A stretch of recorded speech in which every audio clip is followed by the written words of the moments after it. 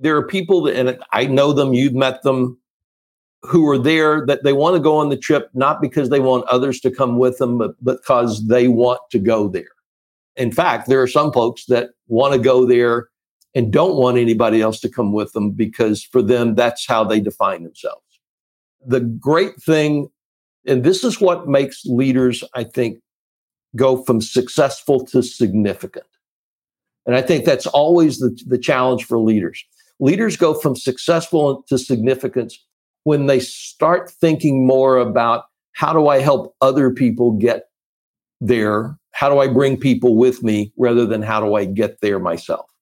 Because the fact that you've helped other people get there, they're going to push you higher. Welcome to the Home Service Expert, where each week, Tommy chats with world-class entrepreneurs and experts in various fields like marketing, sales, hiring, and leadership to find out what's really behind their success in business. Now, your host, the Home Service Millionaire, Tommy Mello. Welcome back to the Home Service Expert. We were talking, Randy is an amazing guy. His name's Randy Pennington. He's an expert in leadership, strategy development, performance management, strategic visioning, corporate culture. Randy is the owner of Pennington Performance Group, a managing consulting company that offers groundbreaking solutions to drive performance and organizational climate change for clients around the world. He's the author of 2 best-selling books, Make Change Work, Staying Nimble, Relevant, and Engaged in a World of Constant Change, and Results Rule. Build a culture that blows the competition away. Throughout his journey, he has been devoted to helping leaders and organizations deliver results, build strong corporate cultures, and make change work. Me and Randy were just talking about how sometimes there's leaders that can be toxic in the company, but we'll address that later. Randy, why don't you just tell everybody you live in Addison, Texas. Why don't you tell them a little bit about yourself, where you've been, where you're going here in the future, and everything about what you do? Yeah, thanks, Tommy. First, it's a pleasure to be with you. It's good to see you again. We were on a program last February together, and we had a chance to be on a program together then, and it was fun. So I look forward to today. I call myself an organizational nerd for all practical purposes. I've spent 30 plus years basically helping companies do all the things that you mentioned. And I've been able to consult and work with everybody from Fortune 10 companies to the International Monetary Fund to small businesses in the blue collar service industry. It's sort of the advantage of doing what I do. So I get to see how this stuff works in a lot of different situations. Before that, I was a partner in a small boutique consulting firm where I was the partner and CFO. Before that, I spent some time as a hospital administrator doing a startup hospital, where I ran pretty much all the administrative support areas of the organization. So maintenance and food service and that laundry and clothing room, that kind of stuff. Probably the thing that best qualifies me to do what I do today is my very first job when I finished my undergraduate degree. So I played volleyball with schizophrenics in a psychiatric hospital for 2 years. And that maybe more than anything else makes me qualified to work with companies today, because it's a little crazy out there right now. So anyway, my journey's been about that. I think, I write, I consult. I get to see how lots of great entrepreneurs like you are doing things and hopefully help them provide some tools along the way. I think it's fascinating. Some of the companies you work under, some companies that are private equity owned, you work for some founders, you work for some companies that have sold. I met a guy recently who has done evaluations with over 2,000 companies, and they basically work with them to help them grow and profit. And you know, one of the things that every company that I've talked to says, I want to get bigger, I want to be more profitable, and I want more time. So what he told me was there's 3 things that he finds in companies. He said, number 1, they've got to have a very good, sophisticated plan. They need to know what they're going to do this month, this quarter, this year. They need to understand a budget. They need to know how to read a P&L and all their accounting statements and really understand who they need to hire and why. He goes, that's the first thing. He goes, number 2, the ability to have very difficult conversations. He said sometimes it's these very tough conversations. Don't be ran by a one of your sales all-stars or maybe a manager that threatens to leave. So he said those tough conversations are critical. Sometimes he meets these big burly guys that don't even know how to have a conversation, and they look scary, but they won't be confrontational. He said, number 3, they need to be a talent magnet. They need to attract great people. So I thought that was pretty cool, pretty fascinating. What would you say with all your experience? Is there any leading indicators that you think make up success in a small business under 100? Well, really, any business, I think, Tommy, 6 things. I think it kind of goes into the things that you've talked about. I talk about the 6 things every sustainable business has to have. First thing is you got to have a product that solves a real problem or a service that solves a real problem. Your business, you solve a real problem, right? I mean, it's something that people need and want and will pay you money for. And you would think, well, that's obvious, but I get to see a lot of businesses, you do too. We know that there are people out there selling stuff that doesn't solve anything. So that's the very first thing I look at. Second, you're absolutely, you got to have the plan. There's got to be a plan for how you grow your business, how you scale your business. The third thing is you got to have a way to attract and retain customers. It's got to be consistent. There's a discipline to attracting and retaining customers. Sort of the fourth is, you've got to have the talent magnet, the ability to align talent. You've got to have a financial piece that's there. You've got to have financial structure. How many blue collar service businesses have you seen, Tommy, where they don't really know their numbers? Right. The majority. Yeah, the majority. And so, you've got to know your numbers. You've got to have the capacity and capability to do the work. And then you've got to have a culture. And the culture piece, to me, is the accelerator for all of that. Because if you've got a culture where people are willing to have the difficult conversations, where they leverage partnerships, where they continually grow and learn and develop, all those things that go into a culture. When I wrote the book Results Rule, we found that there were 6 pieces that are always there in great cultures. And it's that they have candor and honesty. They consistently pursue the best over what's easy. They focus their attention. They make the main things the main thing. They don't chase a lot of rabbits and squirrels and stuff. They leverage partnerships. They grow. And here's the last piece. Man, they are dead serious about accountability and responsibility. So, if you've got a culture that does those things with those other components of a great product, a great service, you're continually developing. Business isn't complex. It's hard, but it's not complex. I've got a personal COO for everything I do, but we're mostly focused on A1, and he's working on 167 projects. Al Levy taught us to prioritize the top 5, but what I've done is I've hired a lot of project managers to be rowing in the same direction at the same time. The latest one, as of this past week, we're turning the website into Spanish, and we're going to be going after in Arizona, Texas, Florida. 35% of the population speaks Spanish, and they prefer using Spanish-speaking companies. So I was on a podcast yesterday. It's a Q&A that I do. And the guy said, have you ever done Spanish pay-per-click? Then I said, no. He goes, the cost is 1/10, and the phone rings off the hook. So it's like these little things. What I do is I catalog them. I put them into a Monday board. That's what we use. Some people use Trello. Some people use, there's a million Basecamp. I can keep going with those. But ultimately, I think sometimes we get bombarded with ideas. But one of the things that I've done is I've stopped being a real estate investor, really, unless I'm a silent partner. I've stopped buying other companies. I was talking to a PE firm the other day, and I was talking about possibly if there was an opportunity, and there's not right now, but buying out a manufacturer vertically integrated. He says, does that help your mission and your vision? He says, does that help you be the largest garage door company in North America? And I said, you're right. It really doesn't. It actually is a distraction. And these guys said they don't really like vertically integrated businesses because there's always something like the production lines. They don't make their money there. And I think that's the problem with a lot of us founders. We have ADD and we sometimes jump around too much. How do you get that under control? Clarity helps, right? To your point of I am absolutely clear what I know how to do, what my mission is. I'm clear about the purpose. And I actually picked this up from one of my clients. He's in a blue collar service business. And we were talking about decisions because he was thinking about buying a building. And now that I'm thinking about buying this, do I buy it or not? Or do I buy this land and build or whatever? And the three questions that he asked, one, does it help the business? Does it really help your core business? Which I love, because to your point, a manufacturing business might or might not help.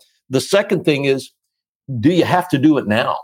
That becomes really important, right? Because, I don't have to make that decision now. Oh, okay. Then I can go be ADD somewhere else because I don't have to make this one now. And the third is there any other way to accomplish the goal other than making this choice? And to me, those three questions were really important. I sort of came up with this the other day. I was working with a client and, they don't have 160 projects, but they've got a bunch. And we've started to create prioritization. We just grew a little chart, right? Because that's what consultants do. We can put anything in a 2x2 chart. And the one is impact on the business across the bottom, right? Impact on the business from low to high. Impact in time. Yeah. And then no, not time, but ease. Oh. Ease of implementation from low to high. Okay. So what we really want is we want high impact with the easiest to do. And those are the ones we go at first. Now, the ones that are really hard and no impact, we know those go away. But the other ones is sometimes we find these great ideas that would have a huge impact, but they're not easy to do. Not easy because of time, not easy because of resources or capability.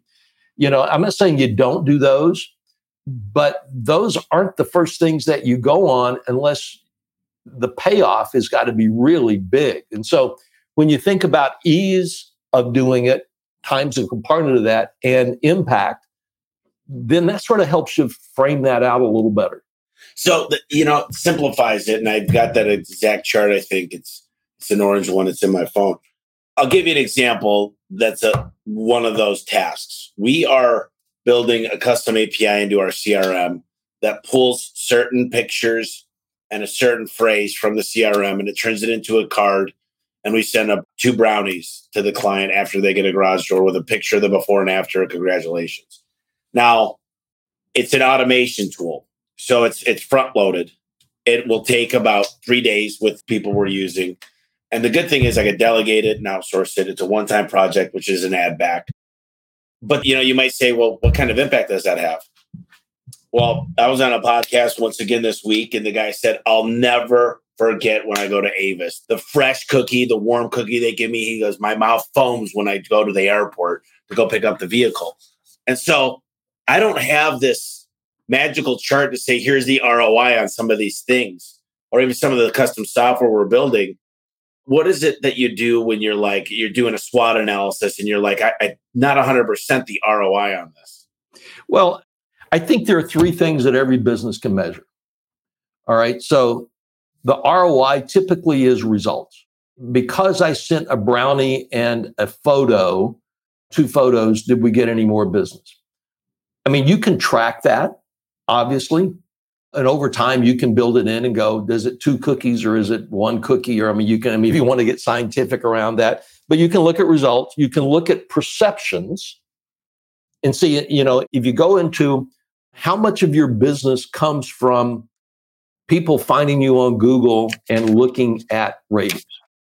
Yeah. Well, that's the large majority. All right. Yeah. So in other words, that's the perception that you want, is the 4 or the 5-star rating. So then you start looking at activities is the other piece. And activities, by the way, perceptions and results are lagging indicators based on what you did or didn't do. The activity is the leading indicator. So here's the way I would check the ROI on that. What's the correlation between sending photos and 2 cookies to positive reviews on Google? Yeah, I think that would be a big one. And I think also one of the things that I'm 50-50 that I'm going to A/B test is send them a link that basically says, we're so proud of your home and the way it turned out. We want to use it for our catalog. We'd love it if you shared your beautiful home online. So can it turn into more leads? But I don't want to just give a gift to just ask for something. I think there's, what's funny is the guy that told me about the cookie was Scott McCain. Oh, yeah. Yeah, he was on 2 days ago. Yeah, he told me, I knew he was going to be on. So I'll give you an example. I've got this landscape client of mine. they say they're a landscape company. They do outdoor spaces, kitchens, patios. Okay. So they're like a remodeler for outdoor. Okay. Yeah, they're an outdoor remodeling business. And, one of the things they tried is, okay, we'll send you an Uber Eats thing for your party with your new kitchen on it. We'll send the meat and you can barbecue everything up or cook everything on the grill. And that was great for them. But what really turned the corner for them is when they switched from just saying, hey, we'll send you some meat and you can grill it, to why don't you have some friends over and we'll host the party? Because first off, that there's not a single time that your backyard's going to look better than right after that project's done. And there's not a single time you're going to be more proud of it than when that's there. And so it went from, we'll just send you a thank you gift, to we'll host a party for you. Then you watch and go, how many of those people turn into referrals? Yeah. Well, that's a lot easier to track, right? Right. But I mean, if I knew that sending this is going to get me 5 stars, the answer is not going to be, hopefully I don't need another garage door every year. Right. I need a tune up, right? I need a tune up. Sometimes after a while, I don't do the maintenance. I don't lubricate the chain as often as I need to. I don't watch the spring. I don't tighten up all the nuts. I mean, you can tell I've had to replace a few garage doors in my career, in my life. I don't do the maintenance. And so then I need somebody to come and help me for that. But the other part is I want people telling their neighbors. I want people telling their friends, man, this was the best experience. Yes. Raving fans. I think that's what I'm going for here. This is the icing on the cake. There's a cleaning lady that I heard about from a podcast a year ago, and she bought this huge cookie dough from Costco. She bought like 3 of them a week, and she cut off 2 little slices and made 3 cookies right before she left. So the whole house smelled like fresh cookies, and she wrote a nice handwritten card. It's a delight to be able to clean your home. It's such a beautiful house. Thank you. And she always wrote this. And that was the factor that was like, a lot of them will fold the toilet paper a certain way. There's these little subtleties, and that's the experience. And by the way, at some point, so like in 1 week, she had a bad week and forgot to clean the dust off the top of the ceiling fan. Right. You're going to cut her a break because, but she leaves me cookies, right? She'll pick it up next week. Yeah. And that's what's great is they have a cadence to make sure that if you're unhappy, if you need something, listen, one of the things I'm working on is a really advanced checklist for 151-point tune-up. So I say, hey, Randy, listen, I've just texted you. The system automatically does that. It's a link that shows you our 151-point tune-up. There's literally well over 100 pictures there. And I just wanted to point out a few things to you. And I just wanted to ask you, is this something that you want to do each year yourself, or would you like me to handle it? And then I just smile and shut up. And when you're looking at it saying, this is my garage. Holy crap, you took the case off the opener. You cleaned the safety eyes. You know what, Tom, why don't you just handle that? And all of a sudden, we've got a service agreement. Now I got a fence around the customer. And that's why PE firms love service agreements, because they can begin to predict future work. Absolutely. You heard me on the program that we did together talk about Sewell Automotive. Yep. I talk about Sewell Lexus because I always talk about Sewell Lexus. Carl Sewell's been very kind to me over the years. I'm sure it has nothing to do with the fact that I have 14 or 15 cars from him at this point, right? But one of the things that they found with their customers is the biggest value that their customer had is time. And so they design everything around their customer experience. Now, not every customer that's the case. In some cases, it's money. In some cases, they're on fixed incomes or whatever. That's not who their customer is. They didn't design it for them, right? They designed it for their customer, their ideal customer. And what they found is time. So they look at every piece of their business every single day and say, how can we do this to help our customers gain what's important to them? And I'm thinking about your business. Customers who buy a garage door from you, a lot of them, they're not only worried about time, they're worried about investment. They're worrying about their car getting stuck in the garage because the spring broke, which I've had happen to me on more than one occasion. More important, I'm worrying about not me, because I can figure out how to get out, but how about my wife when she's in there? Can she get the car out to go run what errands that she needs to do?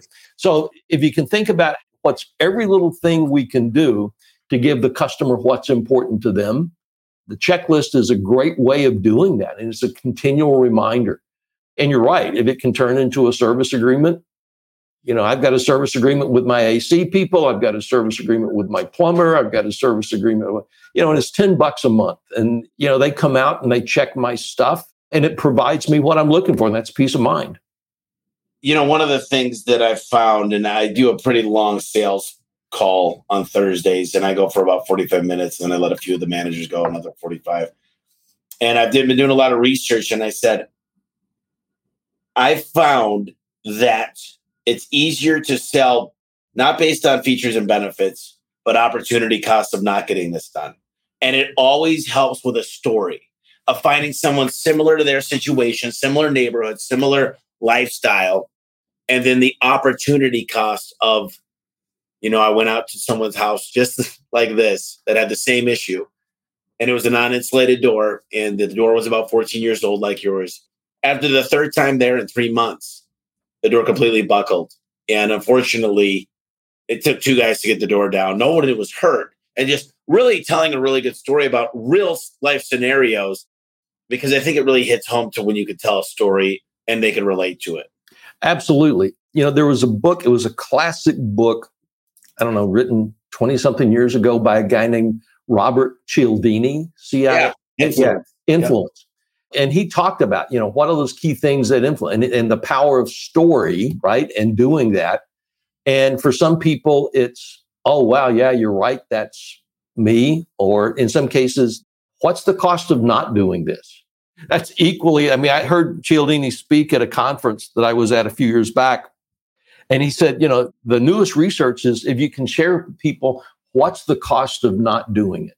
Yeah, that's exactly what I'm talking about. And what I love about Cialdini is, it's so funny. I got my master's degree from U of A.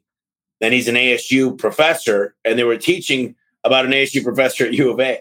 But when he wrote that book, one of the things, my favorite story is he's walking down, I think he was by the SRC, Student Recreational Center at ASU. And a little boy walks up to him and says, "Hey there, listen, I'm selling some raffle tickets for my Boy Scout group. We're going to Minnesota on this camping trip, and I'd love it if you could buy a couple of tickets." And he said, they're $10 a piece. And he goes, "Listen, I'm sorry, I can't do that right now." And he said, "Well, if you won't buy the raffle tickets, would you at least consider buying a couple candy bars? They're $2 a piece." He goes into his wallet, gives $4. He comes back to his office, sits down, puts the candy bars down, and he looks at them for a minute, and he says, "Why in the hell did I just buy candy bars? I hate chocolate." And what he put in the book on influence was, if you want to get people to do something, you start, like if you want to borrow $10,000 from your parents, you start with 50. If you want to get your kid to clean his room, start with the whole house. And so if you use that with sales, and there's a lot of them, Keeping Up with the Joneses. And I really love that book. It's actually, I've got the original, the old school one right here. Yeah. This is the really old one and it's written, look at how small the. Oh, yeah, I know. I've got mine sort of right over here on my bookcase. And I have the old hardback copy, the original hardback. Oh, really? Yeah. And he's updated it but the research is still absolutely there. And I think the point, and I love this, it's about making connections with people. Story is a great way to make connection. And if I'm in a service business, the idea of getting the cookies, yeah, you're right. I stay at DoubleTree hotels for that reason. That's what it was. Yeah, it's DoubleTree. Yeah, it's DoubleTree. Scott was talking about DoubleTree. Yeah. Yeah. So, I was just in Colorado working with this client's PE-owned company that I work with, and they're doing a roll-up in a blue-collar industry. And I looked at where their office was on the map, and there are probably 15 hotels within an 8-minute drive of their office. And I chose the one that's going to give me a chocolate chip cookie. They're probably closer. There might even been nicer. This was not the newest DoubleTree ever built. It wasn't bad. It wasn't like a flea bag, but it was, not the newest one. Didn't matter. I got the cookie. And there's something about that, again, it just sort of helps make the connection. The lady who bakes the cookies in the house, Sewell gives away cookies with your car when you pick up your car. It's just something like that to make a connection. And, I just had a massive plumbing job done at my house. Massive. They dug 141 feet of tunnel under my house to replace all the 45-year-old cast iron sewer pipe, which, happens about between 40 and 50 years, right on time. And the guys did a nice job. I mean, man, it's hard work. That's incredibly hard work. But the thing that I remember most about it is when it took longer than it thought, because they thought it was going to take a couple of weeks, it ended up taking a month because of some of the excavation challenges. The thing that I continue to go back to is the guy under my house that was coming out to put the new pipe in and checking every day to see how the excavation was going. Every day he said, "Mr. Pennington, I know this is taking longer than we thought. I know it's a hardship on you and your family. I just want to remind you, let you know, we are not going to cut corners on quality because we realize that is the ultimate disservice to you." All right. The first time I thought, well, that was nice. The second time I thought, okay. But it's sort of like in that moment, he was just continually reminding me, the goal is to give you something that you're going to feel confident in for the next 75 years. I'm not going to be here for 75 years, but I feel confident in knowing, right?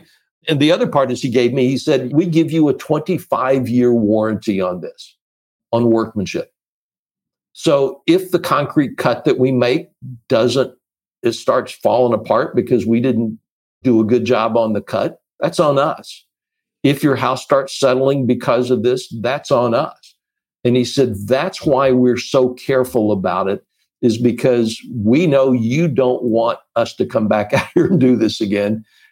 And we don't want to have to come back out. I mean, so every little piece of it that he said was all around how does he remind me of the value they're providing. That's interesting because I always explain this, and this is an old saying, but people aren't going to remember exactly what they paid. They're not going to remember exactly what you did, but they'll remember the way you made them feel. Yeah. I think what you just explained is the way that he made you feel. You kept saying it, the feeling. Yeah, by the way, I will remember what I paid. It was a big check. It is. My buddy actually used to be, the PE kind of got involved, but Zoom Drain, Jim Cornetti, they go and they got these $100,000 rigs that actually repipe with the old pipe. They have a way of repiping, and I don't think it works at every place, but they're out in the East Coast. And I guess somehow, I just had a guy in town from Australia, and he actually builds the piping that actually somehow you could repipe using the old pipe. I don't know how they do it exactly, but it probably is the liner piece. The liner inside of the pipe. Right. Because I checked on that. And just let you know what that works as long as the pipe hasn't deteriorated. It's got to have enough structural integrity. It's going to have holes in it. It's got to have enough structural that a pipe can go through it, right? Okay. Interesting. Yeah. Now I had a couple of places under my house where the pipe had completely collapsed. Jeez. Yeah. It's a house my wife and I bought in 2020, and we just did, we did the whole thing. We should have known, should have had it done. It would have been cheaper to dig the hole through the floor than it would have been the tunnel underneath it. But hey, that's what happens. But yeah, I mean, it goes back to, though, there's a capability and a competency piece that goes in trust, right? And so you want to know that people are capable and competent. That's where that review comes in. There's a communication piece that goes in trust. That's where that guy's constant reminding me is a piece of it. There's a character piece that goes into trust. Nobody says they're unethical, but we all know people that are, and we've done people that are. But that's where having the guarantee is a sign of that piece. And then there's a consistency piece that goes in trust. And if I've got 2,000 reviews and 97% of them are 4s and 5s, I go, all right, there's a consistency issue here, which goes back to, if I were you, that's why those cookies become important, because if you show that cookies lead to 4s and 5s, man, you're building the trust from a customer standpoint on consistency. What I love is when you get the a-hole customer that you can never win. 1% of all my clients I just basically kiss their ass and tell them they're right. But When they're unreasonable, I say, sir, we've given you back your money. I've done everything I can to make you a satisfied customer. I'm sorry we can't. And the response, what people do, a lot of clients of ours, they said, we read all the bad reviews. And the way that you addressed them is why we're going with you. All right. So you go back to trust. The fact that you were open and honest in your communication with them, that you consistently dealt with every one of those bad reviews the same way. And, we're all social creatures. And so we look at that and we go, Tom's group, look at that. I mean, they're consistently doing it. So if I have a problem, I have some reliability, they're going to do that with me.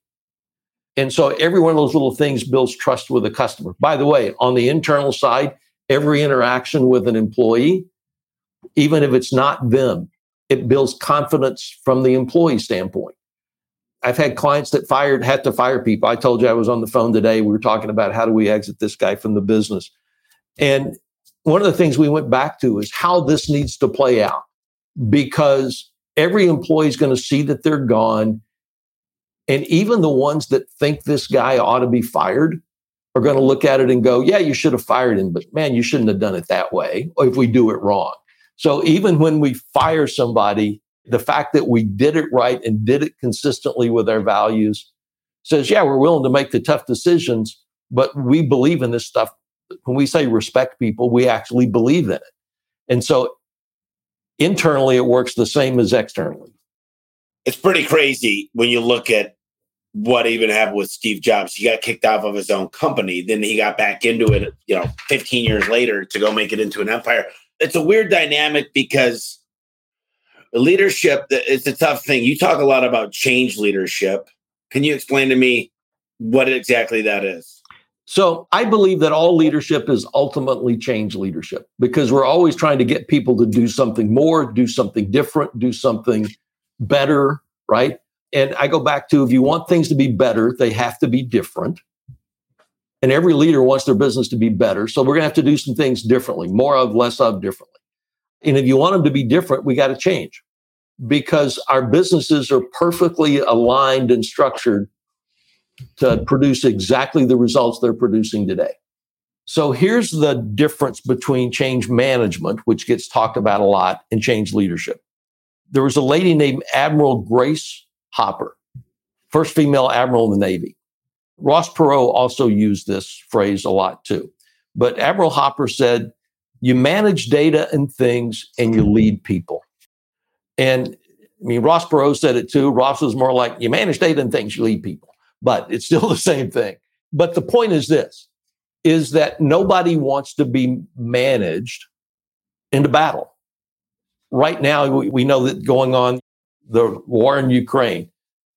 I think one of the differences is you got people in Russia who are managing their troops into battle, and you got people in Ukraine who are leading their troops into battle. Which one's doing the better job, all things considered, right now? Ukraine. Yeah. And so change leadership is about understanding that you've got to bring people with you. You need to get their buy-in. You need to build their support. It's the realization, Tommy, most people want to come to work. They want to do a good job. So the resistance that you see is a legitimate fear or a legitimate concern. And if you're a leader, you want to understand that, because you want to make your people successful.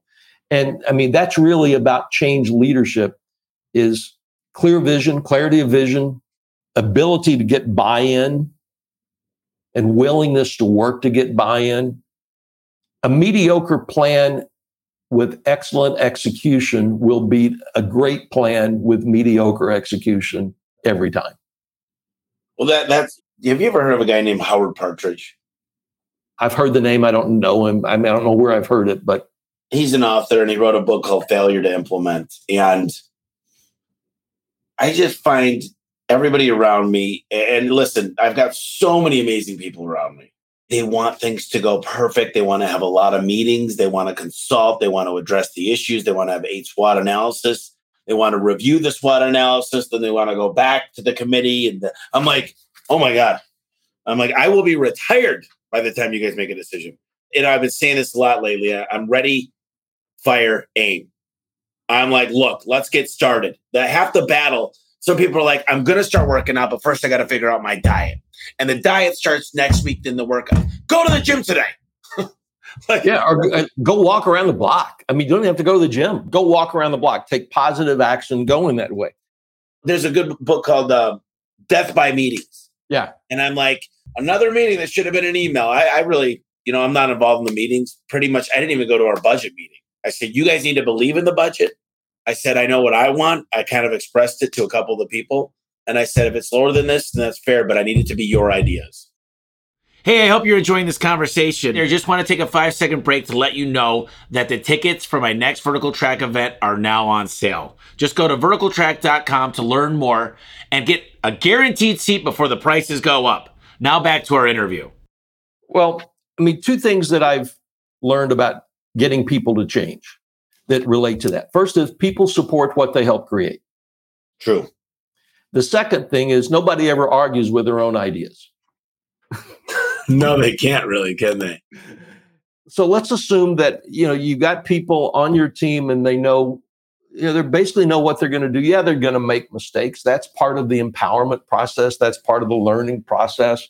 One of the big reasons, I don't know if it's the biggest, but one of the biggest reasons that people don't feel empowered is they don't believe that they have the trust and freedom to fail, not for the sake of failing, but failing for the sake of pursuit of the goal, right? And it's your idea, it's your plan. I told you I was a hospital administrator. I went off on a vacation once, and this is how I knew it was time for me to leave. I went off on vacation. I got back a day or so early, and I walked into the office, and my team had created a cardboard cutout of me, full size, like 6 foot tall cardboard cutout, had my beard and my glasses. And back then I wore a lot of suits. They had a suit on me, right? And all this kind of stuff. And it was sitting there. And then on the front of my desk, there was some 3x5 note cards. And I said, okay, what's going on? And they said, well, we didn't expect you to be back, but while you were gone, every time we knew you were going to be gone and we had to make some decisions. So every time we had a choice to make, we came in, sit down at your desk, read those cards because it's all the questions that you normally ask us. And we went through the questions, we answered yes. Then we went and did it because we knew you'd be okay with it. And I thought, okay, my job here is done, right? Because it's getting people to ask the questions that they know are the right questions. And I figured that if I could get them to think the right way and answer the right questions, then you got to trust that, more times than not, the implementation is going to be fine. But that's the hardest part, right? That's the leadership part of growing people. Think of the perspective you have in growing this business, in your business. And how much has your perspective changed in the last 10 years on what it takes to grow a business? I mean, it's not even in the same hemisphere, but it's still the same core principles. But it's same principles, but you're probably asking better questions now. Yeah, for sure. And you're only as strong as your weakest link. That's one thing I've realized is if I can't get trucks, that's a problem. If I can't get leads, if I can't get hires, if I can't get product, if I can't answer the calls, if I can't get dispatchers, if I can't get uniforms. So it's so true that I don't know whoever came up with you're only as strong as your weakest link is like dead on the nuts, because when you're growing hundreds and hundreds of percentages a year to a multi-billion-dollar company is what we're trying to. The goal here in 4 years is well over $1.5 billion in revenue at 20% margin. You almost got to recreate yourself every few hundred million because what got you here won't get you there. And then you get into these siloed things to where it's just who's the decision maker. And it starts to get a little congested. That's why you got to go back and kind of retool. And there's peaks and valleys in any company that's growing. There's growth, and then there's like, let's catch up. I talked to a PE company that they're at 940 million from 100 million in 4 years. And he said, my guys, the whole team is burned. They're exhausted mentally, physically, and we're just trying to recreate ourselves. And I said, wow, that's a lot of growth in that amount of time. Yeah, I had a PE client of mine that I spent about 3.5 years working with, and new CEO came in, and I started working with him to build his team and build his culture. They were at 35, 40 million. Then they were at 85 at the end of a year. Then they went from 85 to 185. And then they went from there to like 250 or so in 3 years. And most of his senior leaders ended up leaving after that, right? They started to hit a plateau, and they left for two reasons. One reason is, man, they were just burned out, right? And so they just needed to take a break. They were just absolutely burned out. The second thing is the realization that the CEO had that the talent that got you to 250 million is not the talent that's going to take you to 800 million. So Ken Goodrich, the CEO of Gettle, came to one of our meetings, and I had my whole leadership team there. He sat at the head of the table. I think he just sold for 600 million, but he's staying 30% on board. So he said, he takes his finger and points at each one of them, and he's got a dead eye lock on these guys. He goes, I'm going to tell you guys something right now. He goes, Tommy Mello calls me twice a week, sometimes at midnight. He's reading 4 books right now. He's traveling to bigger shops. He's listening to podcasts. He's on his own podcast. He's writing another book. He said, if you do not commit to him 45 hours of great time at work and another 15 hours of learning, my best advice is that he fire you, because you're not going to keep up. You're not going to grow with him, and he's going to surpass you. And unfortunately, you're not going to be able to make it. And he calls me up afterwards and he goes, was that a little too rough? And I was just laughing. I said, I love you, dude. I said, it was a little stern, but I think we got the picture. It's true. There are people that can grow at an incredible rate, but there's a good book by Dan Thurman called Off Balance on Purpose that you can't be perfect with your family, praying 10 times a day, working out 8 times a day, and also busy at work. So I get it to some of these people. They got to take care of their family. What's the best way to do that when you do hit that? Listen, there's people that might be able to outgrow me, obviously, if whatever happens in the future. I'm just curious, when a company's hitting this, I guarantee you, we had 40,000 downloads last month on this podcast. Somebody's listening to this going, I do have someone like that is toxic, that maybe not even toxic. Maybe you just outgrew them. Some of us got into the family business and dad's no longer very relevant. That's not what happened with me, but. Well, it's especially tough when you've got to replace a family member. I mean, that's absolutely tough. There's a dynamic there that's different than if it's just an employee. But if you're dealing with an employee, the first thing is realize that the way you treat that employee on exit says a lot to your people about what your values are for the people who are staying. And that's really important. Now, you can look at roles and responsibility change. You can look at time to exit. Years ago, I mentioned I was a partner in a boutique consulting firm. We bought out our lead partner. And the way the conversation went was something like this. We love you. You founded this company. You've taken us to amazing places. And it's time for you to move on. It's like the star athlete who reaches the day and says, you probably should have retired last season rather than this season. You've got to have, so it's that kind of situation. You just got to say, look, you stayed a season too long here. It's time to move on. It sounds like to me, I've had some of these conversations. They're almost like a divorce. Well, it is, but it doesn't have to be. It's like, okay, so if there's still a role, I'm having this right now with a client. The founders of the business still have a significant piece. The PE firm is hoping to exit them in the next 6 months. And the founder is still absolutely running the business full time. And they don't plan to stay after the exit. And so the conversation I had is, look, it's time for you to start transitioning out, because we've got to be able to show new owners that we have talent here to be able to run this business. Yeah, built to last. Right. We got to build it past you. And they were like, well, what's my role? And I said, there's a role for you. And nobody's taking your salary, but there's a time period. So that's one scenario. Another scenario is when you have somebody that's just outstayed their welcome. They just can't grow to keep up. First off, they probably know that. They know that it's harder now than it used to be. I've got this one group, they have a guy that's been with them for 23 years, and he's in a senior position, and he needs to go. He needs to go. I mean, he can't keep up with the business where it is today.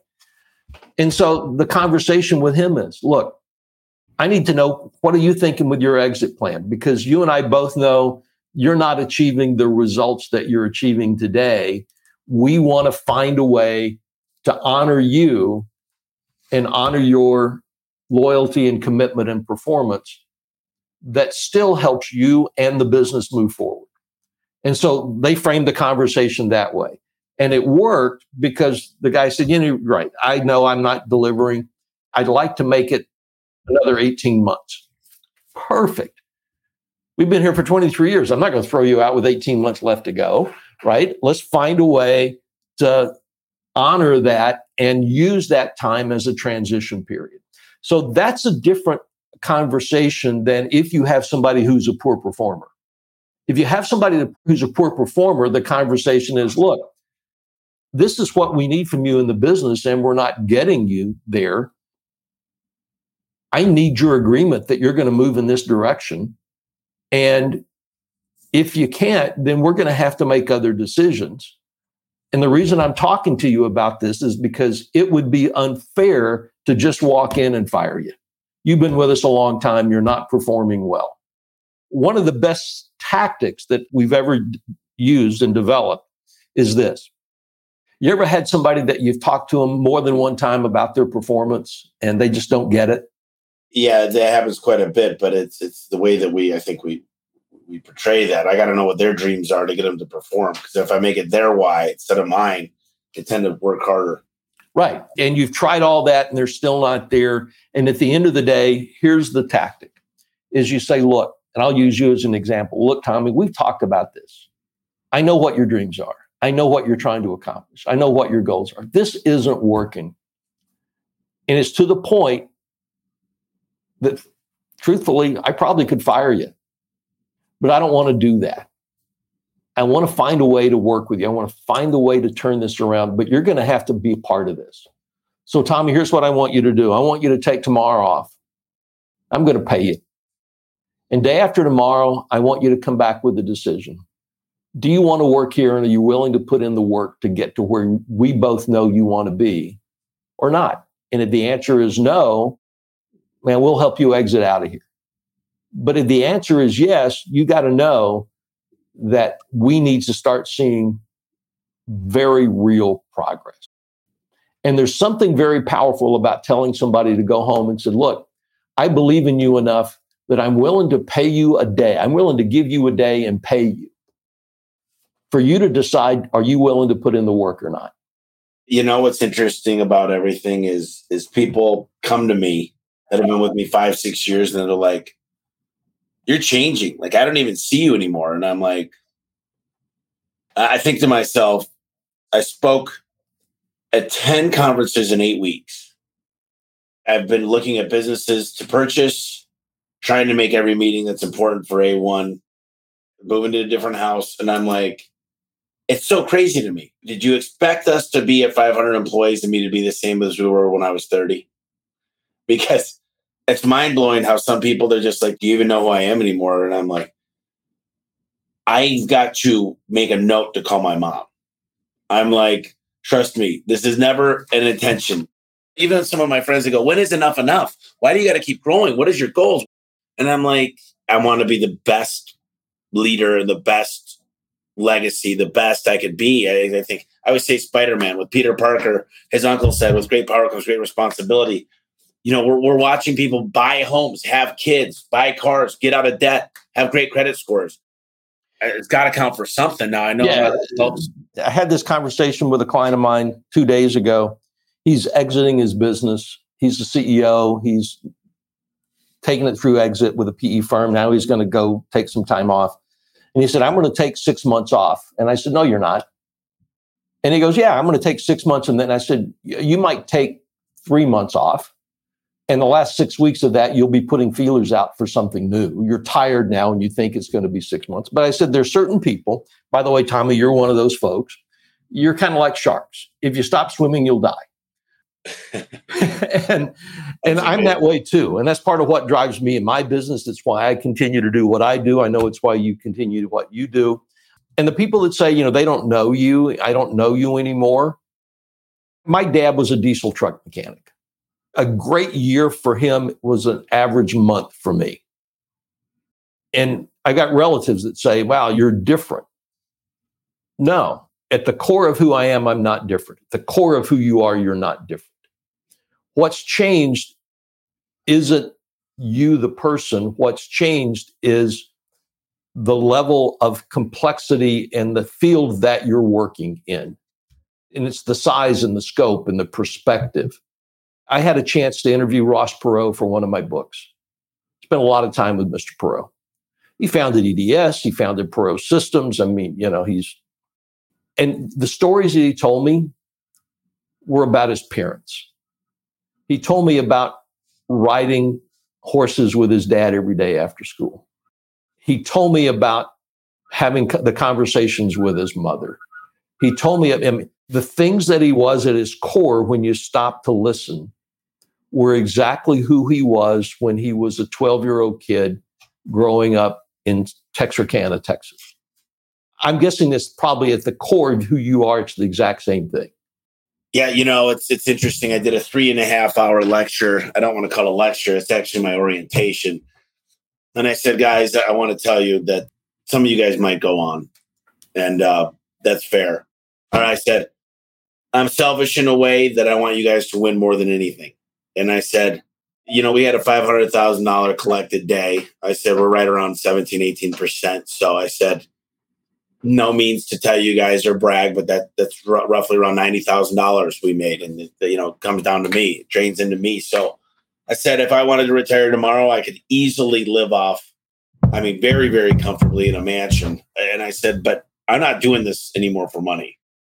I want to see you guys grow and develop as humans. But more importantly, I have a picture of this dad with his son, and they're planting a tree. And he's watering it. And he goes, son, it's the little things that matter. And underneath, it's the son pushing his son in the tree. Now, that little thing that they gardened together. And so they planted. And I'm like, guys, what really makes my day is when I see you guys coaching your kids, or when I see you take your wife or husband on an amazing vacation, or if you decide to put your kids through private school or home ownership or bringing a kid into this world. I said, here's my cell phone, and I want you to text me every time if you get out of debt, whatever it is. And I'm selfish in a way that it's what makes me tick. And I said, it's what makes me get up and get excited to come into work. You can find me here most Saturdays and several Sundays, and that's not going to change. They said, well, what is the goal? Where do you see A1 in 10 years? I said, look, I'm about 4 to 5 years out. 10 years is crazy. I said, but most people underestimate what's possible in 10 years because it's compounding. But I said, this thing's a lot bigger than a garage door company. So, we're working on several books. But, there's a lot of big things happening. And I have some pretty good ideas of where I want to be. But ultimately, the one thing is, like they talk about in the 7 Habits of Highly Successful People, is when I'm getting buried, I hope that there's people that say I was good enough to help change their lives and maybe added a lot to the people I interacted with. I said, because that's about all I could ask for. I'm hoping one day I have a grandson that says, have you ever heard of a garage door? Well, my grandpa was the one of the ambassadors of the whole thing. So, but there's no end. You're right. I can't stop swimming. There's no when this happens, it used to be 100 million. Then it was like, so if you went to 2 houses ago and you fogged up the mirrors, I wrote it right when I got out of the shower on the mirror, 100 million. And then the girl I was dating, this is years and years ago, she said, you're not going to stop when you hit 100 million. You won't stop when you hit 1 billion. She goes, you're never stopping. And I said, you're right. Yeah, but the great thing about what you just said, Tom, my guess is you're not any happier or fulfilled as a person on the way to 1 billion as you were when you were making 20 million. Well, the only difference I would say is the ability. I said, I want to do what I want, when I want, with who I want. That's the one thing. But then that's the only thing that's changed. But then I realized I want other people to come with me because it's lonely on this trip. So, there are people and I know them, you've met them, who are there that they want to go on the trip, not because they want others to come with them, but because they want to go there. In fact, there are some folks that want to go there and don't want anybody else to come with them because for them, that's how they define themselves. The great thing, and this is what makes leaders, I think, go from successful to significant. And I think that's always the challenge for leaders. Leaders go from successful to significance when they start thinking more about how do I help other people get there? How do I bring people with me rather than how do I get there myself? Because the fact that you've helped other people get there, they're going to push you higher. I mean, all that's going to do is push you higher. And it's that way for our employees. It's that way with our customers. It's that way with our businesses. You and I both talk a lot about PE firms off and on today. And, I think there's really one of the basic reasons people sell to PE firms. I mean, there's basically three reasons. One is they don't have an exit plan. They don't have a son or a grandson or a granddaughter or grandchildren or something like that to give the business to. And so they have to find a way to exit. And they want to keep what they built going, which I think is wonderful. The second reason is they're in trouble. They don't have a choice. And you and I both know that there's going to be a recession, and Warren Buffett is right. When the tide goes out, we see who's swimming naked. And there'll be some businesses for sale because of that.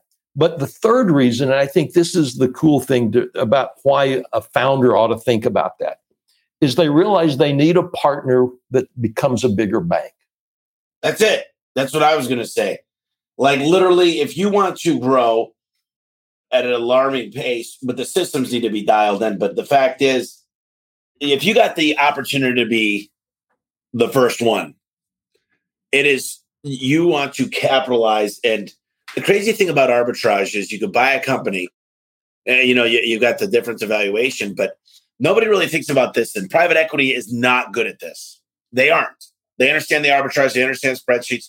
They don't understand how to take an effective multiple of 5 and get it to 1 by increasing the booking rate, average ticket, the marketing, and pushing the limits on different things. So they only think about, because they're not very great operators. They're amazing with money.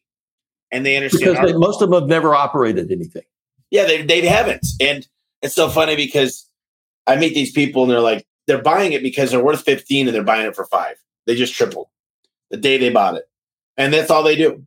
But they have no idea what the fundamentals that went into the business. And that's why a lot of PE firms, they fail. And they actually, I wouldn't say a lot of them, but you've heard of these venture capitalists and PE firms. They get in there and they start cutting corners. They start getting rid of the employee incentives. They start saying, we need to tighten up. We can't do that extra PTO. And all of a sudden they lose their A players and the whole thing crumbles. I've seen it too many times. I'm watching it right now with another one of my clients. And the sad part is I see it coming and the PE firm hasn't figured it out yet. And, I've seen it. But at the same time, I've also seen business leaders, business owners do the same thing.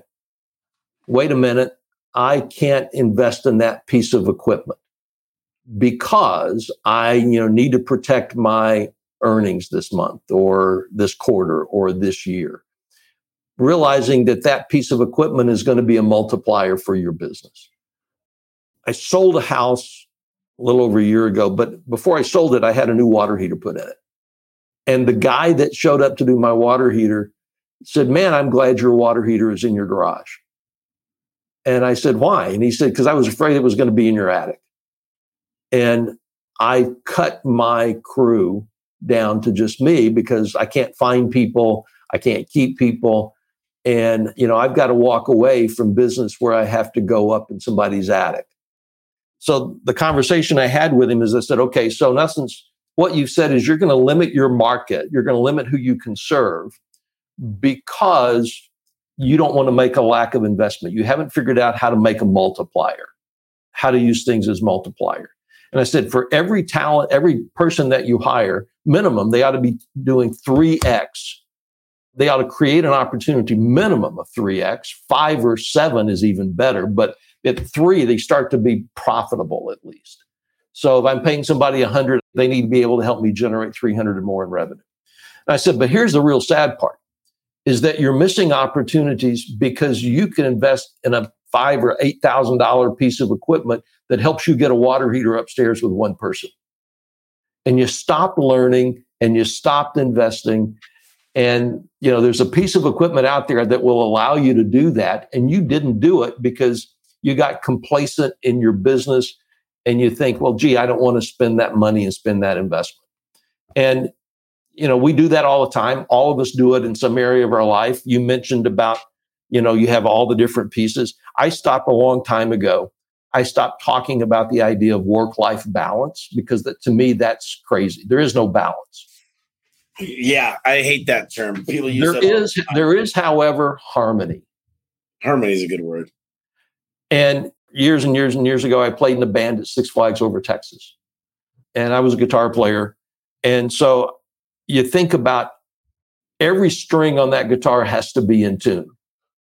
You've got to have the right amount of attention on that string for it to be usable. If there's no tension, it's not useful. If there's too much tension, it breaks.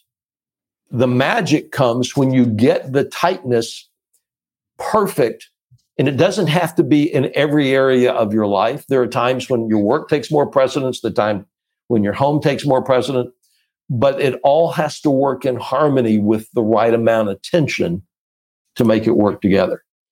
These millennials, I'm a millennial. I'm right on the cusp, 83. And I watch these people, they're like, oh my God, I got burnout. And I'm like, what the hell? Okay, you got burnout. And then I say, people ask me what keeps you up at night. I'm like, playing with the dog. I'm like, nothing. This doesn't feel like I'm at work right now. But this to me is not work. I get paid, I guess, in a certain way. This is a stretch, but this podcast, people come ask to work with me because they hear this stuff. I think they get to know me a little bit more and good things happen. So I don't understand. I've created the life, and it's almost too perfect because I really do love coming into work. I mean, I do whatever I want. I get the best conversations. I don't do one thing that I hate. Well, every once in a while I have to respond to a stupid email. And I hate emails. That's why my assistant handles all of it. But, overall, I'm like, burnout? What the hell? Like, you must hate what you do. And they're like, you have no idea what it's like to work. And I'm like, I get up pretty early. I stay up pretty late. I take care of a lot of stuff. I'm on the phone a lot. But I don't think I can get burned out. What is that all about? I actually wrote my master's thesis years and years and years ago on burnout. Wow. And this was back at a time when hardly anybody was talking about burnout. And the way I think about it is this. Now we have to use this. This is before LED lights, right? Because LED lights don't really burn out like the way the old incandescent ones do. But if you put too much power through an incandescent light bulb, sooner or later the filament burns out. Yep. And so really what they're saying is when they're saying I'm burned out, it means there's more juice going through the light bulb than the light bulb has capacity to handle it. And that's what burnout is.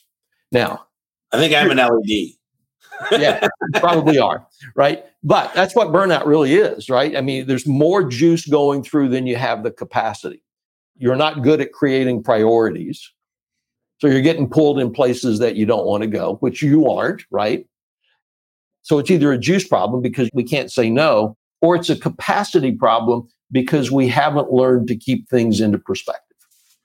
A buddy of mine, Scott McCain knows him well, a guy named John Patrick Dolan, asked me one time, he said, do you know the secret to living a stress-free life? And I was like, no, but I think you're about to tell me, so let's go. And he said, there are three things that really are the key to having a stress-free life. One is know which things are truly important for you. And for some people, it's work and accomplishment. For some people, it's relationships. And I get that we're all different around that. But know what's truly important for you. And he said, the second thing is know the things that take you away and prevent you from doing those things that are truly important. And then the third thing is try to do more of number one and less of number two every day. It's funny because my family, my mom, my dad, my sister, my niece, my nephews, my brother-in-law, they're all very special to me. But at the same time, I know I could not spend every breath with either any one of them. I love them all, but I think this is what I talk about. I'm like, if you think bringing your kids to school while you're on the phone working is quality time, if you think being at supper, checking your cell phone messages is quality time, I'm like, I'd rather you guys find a nanny to do certain things, and the time you do spend is real time. And I want to give you an opportunity to be able to afford, money is just a tool, but if you don't have it, it becomes pretty important.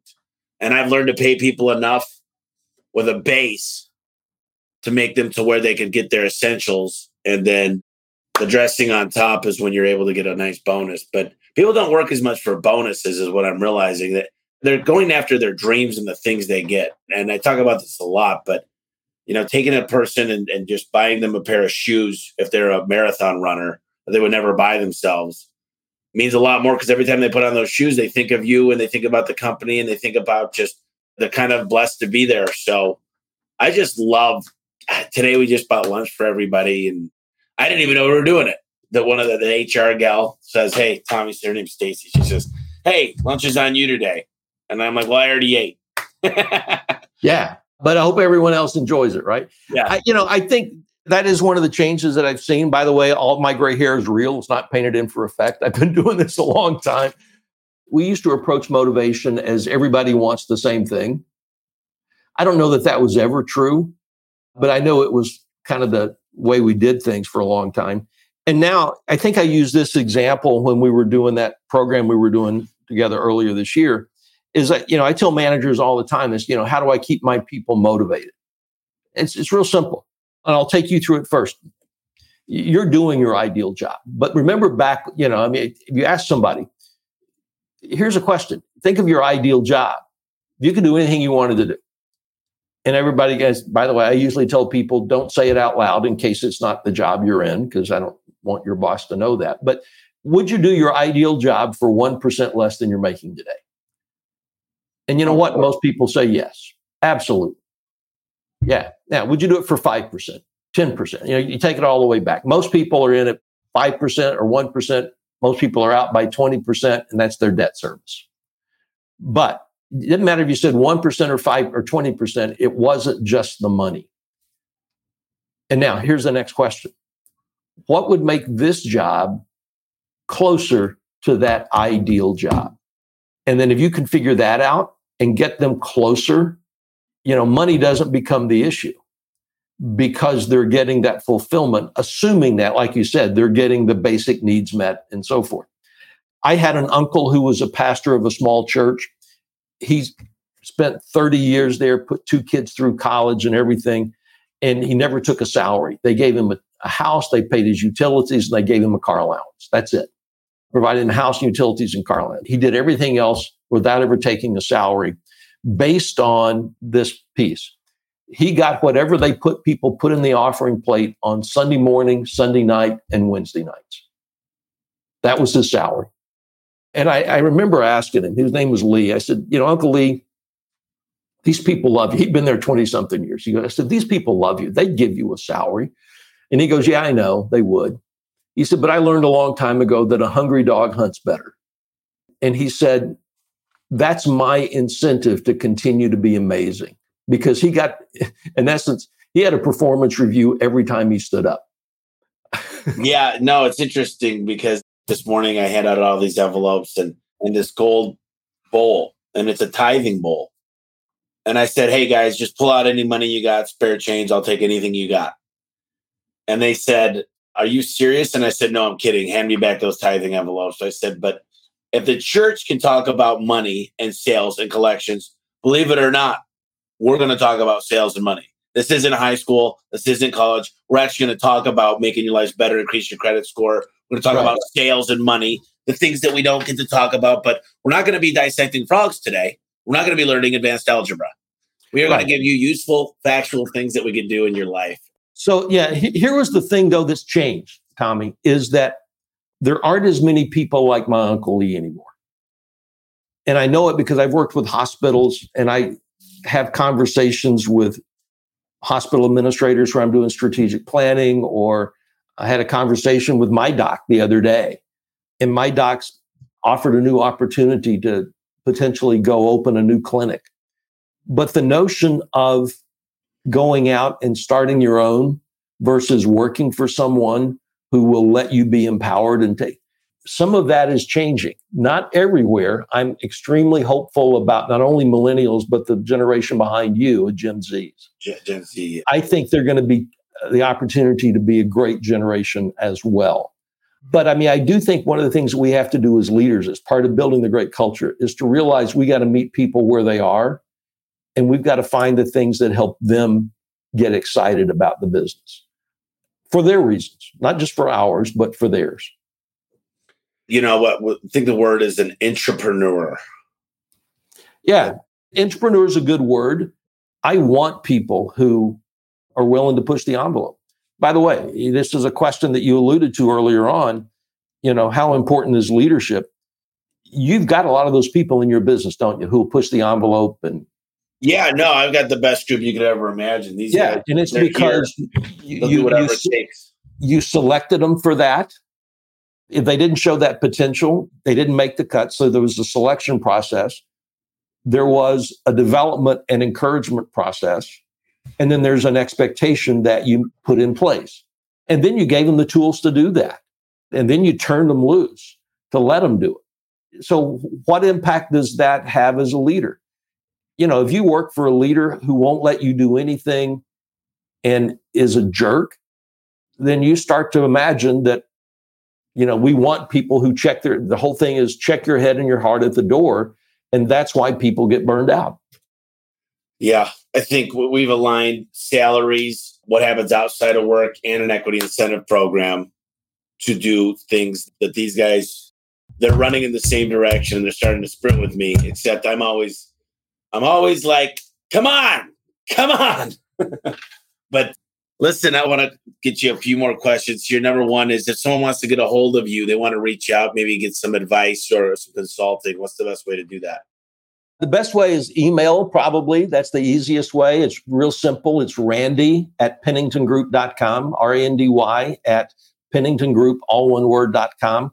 But I'm on LinkedIn and Facebook and everywhere else. I'm pretty easy to find. Either one of those is really easy to do. And it'd be great to hear from some folks.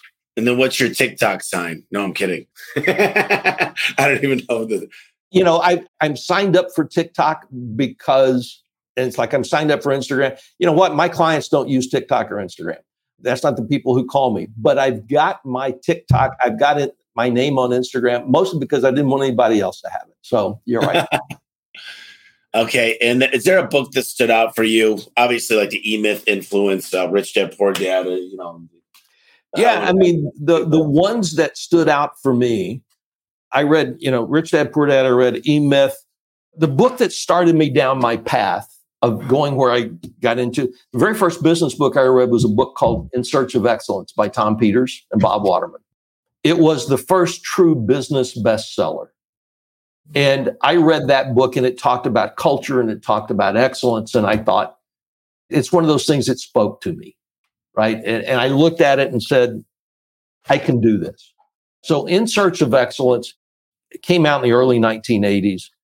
It's still an interesting book. It's a little bit like Good to Great. Some of the companies are gone and so on. But that book for me is what started me on my path. I'm going to tell you the two books that I've read in the last 9 months that have really got me thinking, though. And here's the first one. I'm going to hold it up. It's called Find Your Red Thread by a lady named Tamsen, Tamsen Webster. And Find Your Red, it's about how do you tell great stories? And you talked about this earlier, right? About the importance of stories. So this book is about how you tell great stories. And then the other book, and by the way, you see this book, Tommy, it's relatively small and very easy. Then you look at this book and go, holy crap, this thing is huge. I know what that one is. Hold on. That one is The New World Order. Ray, is it? Changing World Order. Yep. I could recognize it. Yep. Have you read it? I haven't gone through it yet. That book is a mammoth. It is a mammoth, but I'll tell you, it will open your eyes into long-term success and failure. And no, I got it on Audible and the copy. Actually, someone sent it to me. Those are two great books that I've read. What was that one again? Find Your Red Thread. And then this one, The Changing World Order by Ray Dalio. I'm a fan of what Dalio talks about and how he thinks. Yeah, he's a genius. There's no doubt. Well, we've gone for a while, but that's okay. Randy, this will not be our last time. Is your number the 8153? Is that your last four? My mobile number? Yeah, the 8153. Right. Okay, good. So I'm going to give you a text. I want to keep up with you, and I got some things that I'm working on that I want to run by you. But this was excellent. There's no better way I would have rather spent my Friday. This was fun, and I've actually got to go jump on one more client call. And yep, you get going here. I will get going, and we'll talk again soon. Thanks for the opportunity. Right. Thank you, Randy. Have a great one. Appreciate you. Hey, I hope you enjoyed today's podcast. Before you go, I wanted to invite you to my next Vertical Track event. We've opened it up to all home service companies, just like our last event. And people across all industries have been messaging me all the time saying this last event brought them as much as a 10 times return on their investment. You need to go there, check it out, and sign up today. Now, the great news is that we're doing it again in October, and we want it to be the best event of the year in the home service space. If you're ready to build systems to scale and get out of the truck once and for all, get your tickets right now at verticaltrack.com. We're about to go through some tough times in the economy, and I want to give you some tools and some tips to get through it and start making more money than you ever realized. So go to verticaltrack.com and get your tickets now.